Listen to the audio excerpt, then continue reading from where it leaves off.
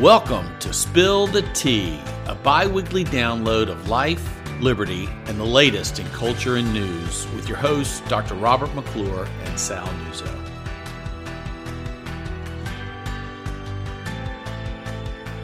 Welcome to another episode of Spill the Tea. I am Sal Nuzzo. Here with me is JMI CEO Bob McClure. Bob, lots to go through this week. Lots to cover this week. We have to first give a tip of the hat, though, to our college football teams in the state of Florida. Indeed. All four of them. All winners. Yes, all, UCF, FSU, Florida, Florida State on the block. Miami. FAU, they all played really, really well. So it's a good week for the state of Florida football and an teams. exciting week. I mean, both the Florida and the Florida State games came down to the wire. Yep. Amazing finishes. Anything surprise you in terms of any of the games that you watched? I was surprised. I really thought LSU would probably win that game in New Orleans. Yes, I'm with you there. When you muff two punts and you get two extra points blocked, special teams matter. Yep. And so FSU got the win there, and I thought Utah was going to beat Florida. So I thought so too. Yeah. And then to have it come down so tight, do you think Brian Kelly is regretting the decision to go to LSU yet? The heat gets very hot very quickly in the SEC, and they're already openly wondering, at least on message boards, it's hilarious, if he's the right guy for the job. Well, because, FSU is probably one of the easier teams that they will face over the course of their schedule. I mean, it's just like they're going to get hammered if they play that poorly against everybody else. Right. You got the SEC West. So, and then what's interesting is FSU and Miami and Florida all had good weeks. Miami and FSU are going to play each other. FSU plays Miami and Florida. Yep. So, it gives us a lot more to look forward to. Absolutely. I love college football. I love the fall precisely because of college football. And so question, I had been a purist in that I was against the college football playoff. I'm not that against it, but I am against expanding it out because I think it takes away from the Saturdays in the fall. What's your take? Yeah, I agree. I think it will take away from it. I'm an SEC guy, and winning an SEC championship is a huge deal. Yep. So it does take away from that. I don't know that going to 12 as opposed to 8, but 6 conference championships, 6 at large.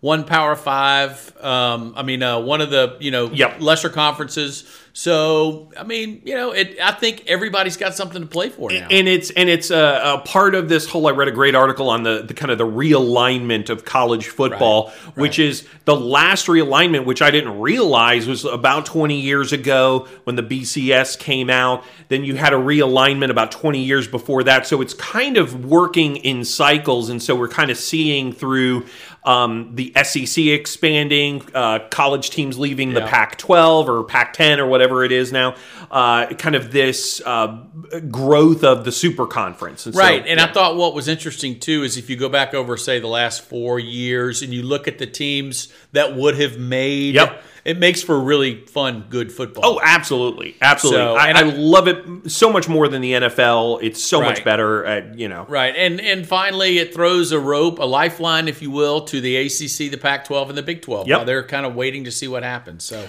all right, let's dive in now. Sure. We've got lots to cover. The Biden speech. Did you watch it? I did not watch it. I watched clips of it. And I can't understand why. I mean, obviously there's a political calculation there. Why you would choose to demonize virtually 50% of the entire country. Even if you voted for Trump and you don't like Trump, you've just been kind of backed into a corner where you say, I'm going to, screw you. I'm going to continue to support this man or this movement or what have you by virtue of the fact that the president of the United States has just called you neo-fascist, quasi-fascist. They're trying to walk it, semi-fascist. They're trying to walk it back. So I just don't understand the political calculus there, except that they're trying to change the subject. They can't run on a record. But see, from a political strategy, I agree with you completely because it seemed like the Democrats were beginning to get a little bit of momentum to stem what was widely expected to be a red wave. And then this hits. And so I think that the kind of the narrative now is shifted to exactly what you're saying, is that these people who Biden has basically said are unfit for, the republic, and should be kind of, cast off and forgotten. It becomes his deplorables moment. Right. And in high definition TV, it's his deplorables moment. And the background, the use of the military, I mean, it just reminds us the double standard of the media. I mean, can you imagine if Trump had demonized half of the nation's voters? Or, I mean, they didn't even remember. Trump wanted to do a 4th of July celebration with military jets, and they thought, he's, the commander-in-chief is taking over the military. And yet we have this with Biden, and you get not a word from the mainstream media. They were likening him to Joseph Stalin, and then you have Joe Biden standing like Lord knows what. I mean, just kind of just the imagery on that is an in-kind donation to the Republican Party for this cycle. And I think finally, it takes, the whatever momentum the Democrats had on, the striking down of Roe v. Wade, that kind of stuff, maybe some candidates, particularly in the U.S. Senate, not as strong as that, Republicans could have had otherwise. Rick Scott and Mitch McConnell are not getting along. I mean, the list goes on. All of that the focus has been now shifted to this president, and a speech he gave that was as divisive as any that has been in my lifetime. Yeah, it's much like Robert Bork, like the Ted Kennedy speech on the U.S. Senate floor for Robert Bork, but he wasn't directing it at the American people. Exactly. He was actually trying to utilize an effective political strategy, which is to get people to imagine something. It was wrong, but politically speaking, it worked. I do not believe this works. I think it backfires. Right. It is summertime. It is the heat of August in September in Tallahassee now. What do you set your thermostat at home? Well, if I were a bachelor, which I'm not, I'm a husband of 30 years, it's usually around 75. Whoa! No, I am a bachelor. It never goes above 71. And no, I'm talking about wait, let me finish. During the day, it's usually around 74 or 75. Okay. At night, I can't even tell you what we put it down to because it's so cold. So Julie likes it cold. No, that's good. Yeah, that's good. Yeah. For sure. I am a thermostat loving 71, 72 tops. I would rather be cold and put on blankets than be warm in the house. But if we were to be living in the state of California, we would be suffering through an incredible irony, which is the power grid is continuing to have issues in California because of all of their atrocious policies. They send out word to California residents saying, please set your home thermostat at 78. Right. Do not charge your electric vehicles. Oh, by the way, we're also outlawing gas-powered vehicles by 2035. The irony in this is so rich, I can't even bear it. It is, and the Greenies and the Green New Deal and the lefties who support this. I mean, I've said this before. We were told the population bomb of the 60s was going to ruin the earth. We were told that global cooling was coming in the early 70s. New ice age. The new ice age, right. We were told, I remember doing a middle school science experiment and walking around all the other science experiments, and the fear was peak oil. We're going to run out of oil in 30 or 40 years. Then in the early 90s, it's global warming, but no. It's because they can't prove that. The hairspray and the ozone layer. The ozone layer, the Great Barrier Reef, polar bears, melting ice caps, all of that has been wrong. Yep. All of that is dead wrong. In fact, the Great Barrier Reef is actually growing, and there was a recent study on that. And so they have been wrong the entire 50 years this has been going on. They just keep ignoring the evidence,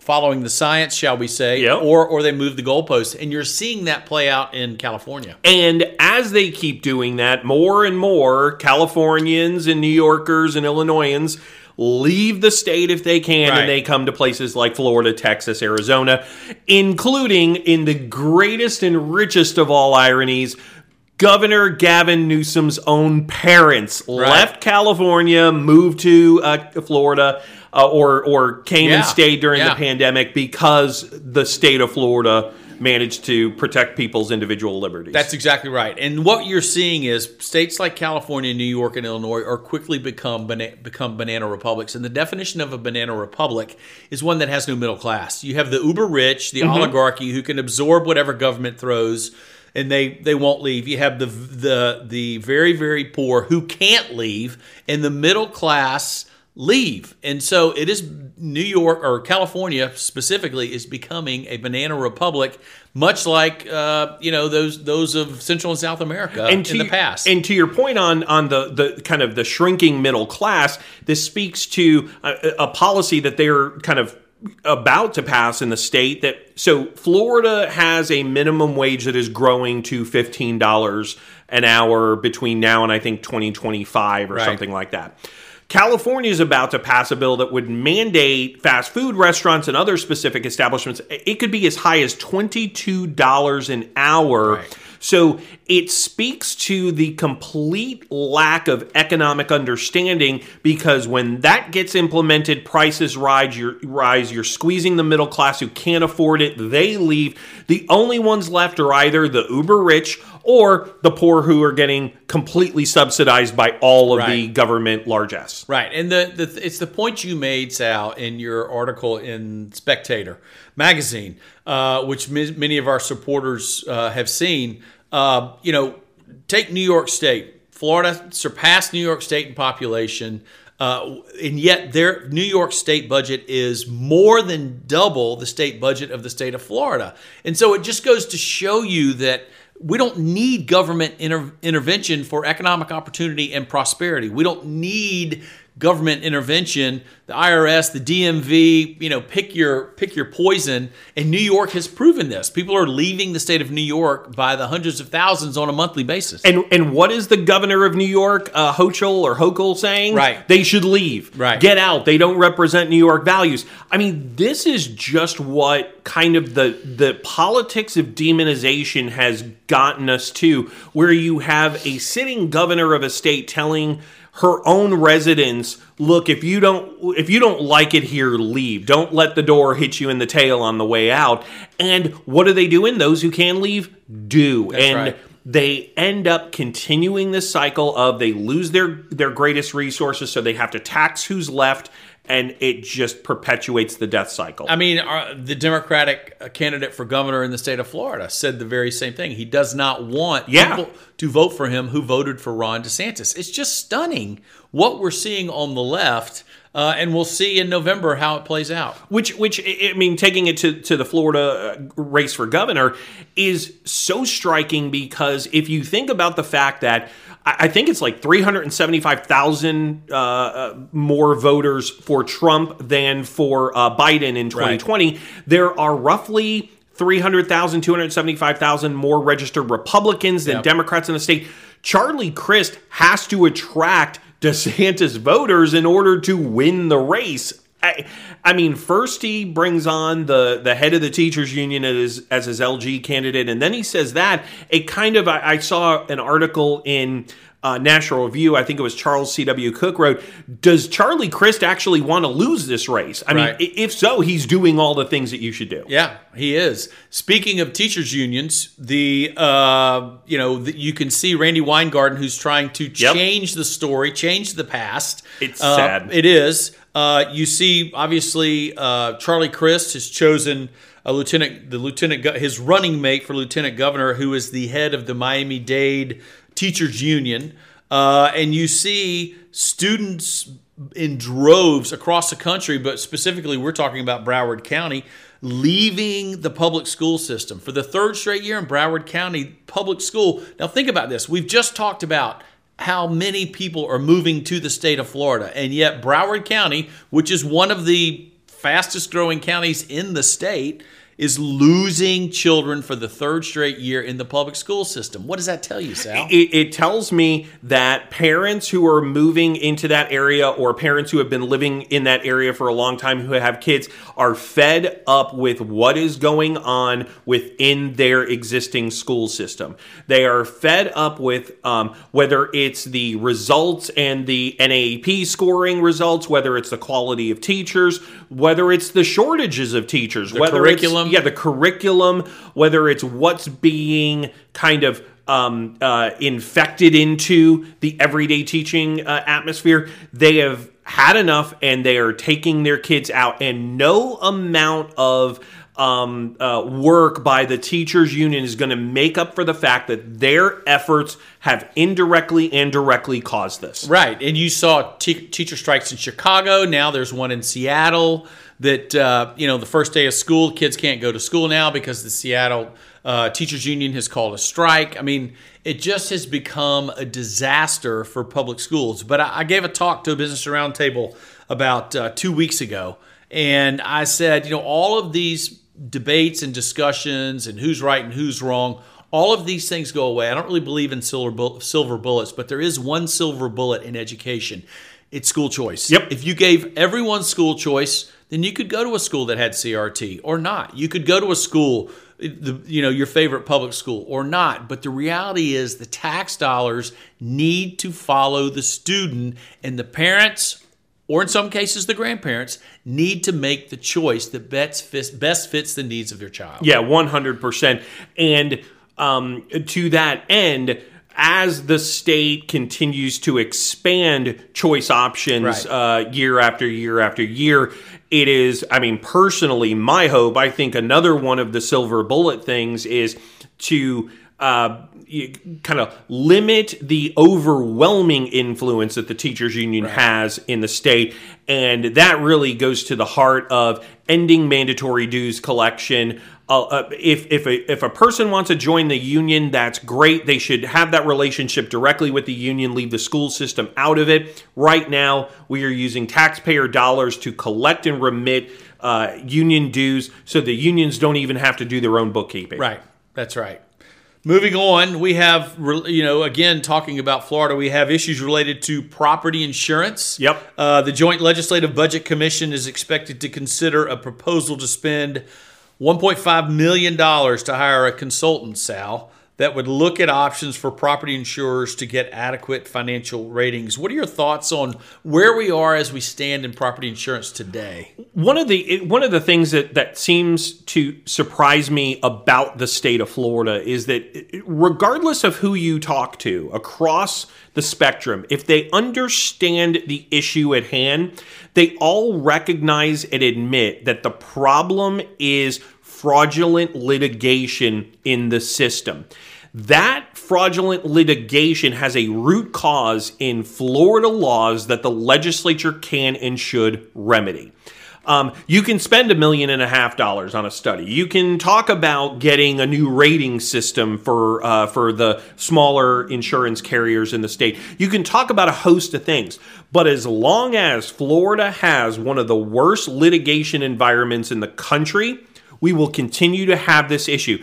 It was 20 years ago, it was sinkholes, and then it was water damage, and then it was auto glass, and wind damage, and now it is, it is just moved to roofs, and it is at every juncture an issue with fraudulent litigation. So the solutions are there. It's just a question of having the legislative willpower to make them happen. I do think, to your point about property insurance, we always talk about the great things that are happening in Florida. This is the one issue that could derail Florida's economy and all the good things that are happening here if we don't fix the trial bar situation or property insurance in Florida. And this is the one issue that is like the sword of Damocles hanging over our head. And given the level of population increase that Florida gets every single day, we already have this pressure on pricing for homes. So one of the things I discovered as I was talking to some friends and neighbors, or around my house and neighborhood, about their property insurance rates is I discovered people don't pay as much attention to it because you get your statement kind of once a year. Right. It's buried in your mortgage. Right. If it goes up $20 a month or $15 a month, they're like, no big deal. But year after year after year, in about 4 or 5 years, all of a sudden your property insurance is double what it was 5 years prior. Right. So it is kind of this this lawsuit tax that's baked in. We don't pay as much attention to it, and then all of a sudden it hits because you've got all of these smaller carriers that are going insolvent. Right. It's an issue that we're going to have to deal with as a state. And speaking of other issues that we have to deal with as a state, we have the JMI's amendment guide was released. For those of you who are listening and need copies of the amendment guide or just want to learn more about what amendments are on the ballot, you can go to our website at jamesmadison.org. Sal, there's only three on the ballot. Talk to our listeners about what those are. Very straightforward. Amendment 1 is an amendment that would provide for relief or kind of limit the ability of the tax assessor's office to assess improvements on your home related to sea level rise or wind damage. So if you live out on the coast and you build a seawall to help protect your home, that added value cannot be taxed on your tax assessment. Second one is an interesting one. Florida is the only state that has this. It's a Constitution Revision Commission, meets every 20 years. This would abolish the Constitution Revision Commission. And the third one is an additional $25,000 homestead exemption on property taxes for homesteads of a select cohort of first responders, public service officers, and law enforcement personnel. So 3, you can learn more about them, how you would like to vote at jamesmadison.org. Let's jump across the pond for just a second. The United Kingdom has a new prime minister, Liz Truss. I know nothing about her. You know, it's funny. I read some conservative websites that called her potentially the next Margaret Thatcher, and then I read some other websites that said, no, she's just a UN, stooge, globalist. Yeah, and so I don't really know. I think it's fascinating that they have the conservatives. The Conservative Party have nominated the only 3 female prime ministers in the history of Great Britain. And so I'm really interested to see what Prime Minister Truss is going to turn out to be. The limits of my interest in the affairs of Great Britain are that of Harry and Meghan Markle and whatever drama's going on with the royals. Right. So, yeah. Well, as an Anglophile, I love their politics and watch as many of their shows as I can, documentaries and biographies. I want the President of the United States to go into the well of Congress and face the questions the way that the PM has to do in London. I think that's amazing. I love that. I think it's great. Yeah. I think it's great. And I've always said that would be a great kind of aspect we could borrow from the nothing else, but that one I'm all for. I agree. I'm all for. I agree. All right, so we are going to finish this podcast taking advantage of our wonderful communications and public affairs staff who went out and patronized Crumble Cookies, which until this very podcast I had never heard of. It is a great treat. So we've got 2 varieties here. We've got French toast and everything bagel. Crumble Cookies, as I understand, changes their flavors every week. They have a very limited menu, but insanely popular. So we're gonna, as an item for this podcast, we're gonna give a whirl to these. So this is French toast, and everything bagel, and they have crazy ones too, don't they? Fruity like Pebbles, Fruity Pebbles. Yep. They've had some wild ones. So we're gonna. All right, which one are you taking a bite of first? French toast. Mm-hmm. Okay. Very savory. Very French toasty. Yep. All right. Now we've got everything bagel, which basically looks like an everything bagel, but just kind of flat. This one scares me. I like this one. It's not as heavy garlicky as I thought it was going to be. You know when you go to a wedding or you go to a party and you bite into something and it's the complete opposite of what you thought it was going to be? Yep. That's the vibe I'm getting here with everything bagel. When I bite into a cookie, I'm thinking sweet. I'm not thinking savory. So I would stick with the French toast here. The everything bagel is interesting, but not your vibe. Not my vibe. All right. Well, shout out to the great people at Crumble Cookies for providing a few opportunities for us to expand our waistlines. Thank you for joining us on this episode of Spill the Tea.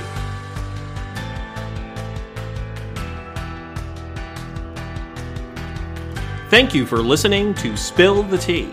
For more content from the James Madison Institute, follow us on social media or check out our website at jamesmadison.org.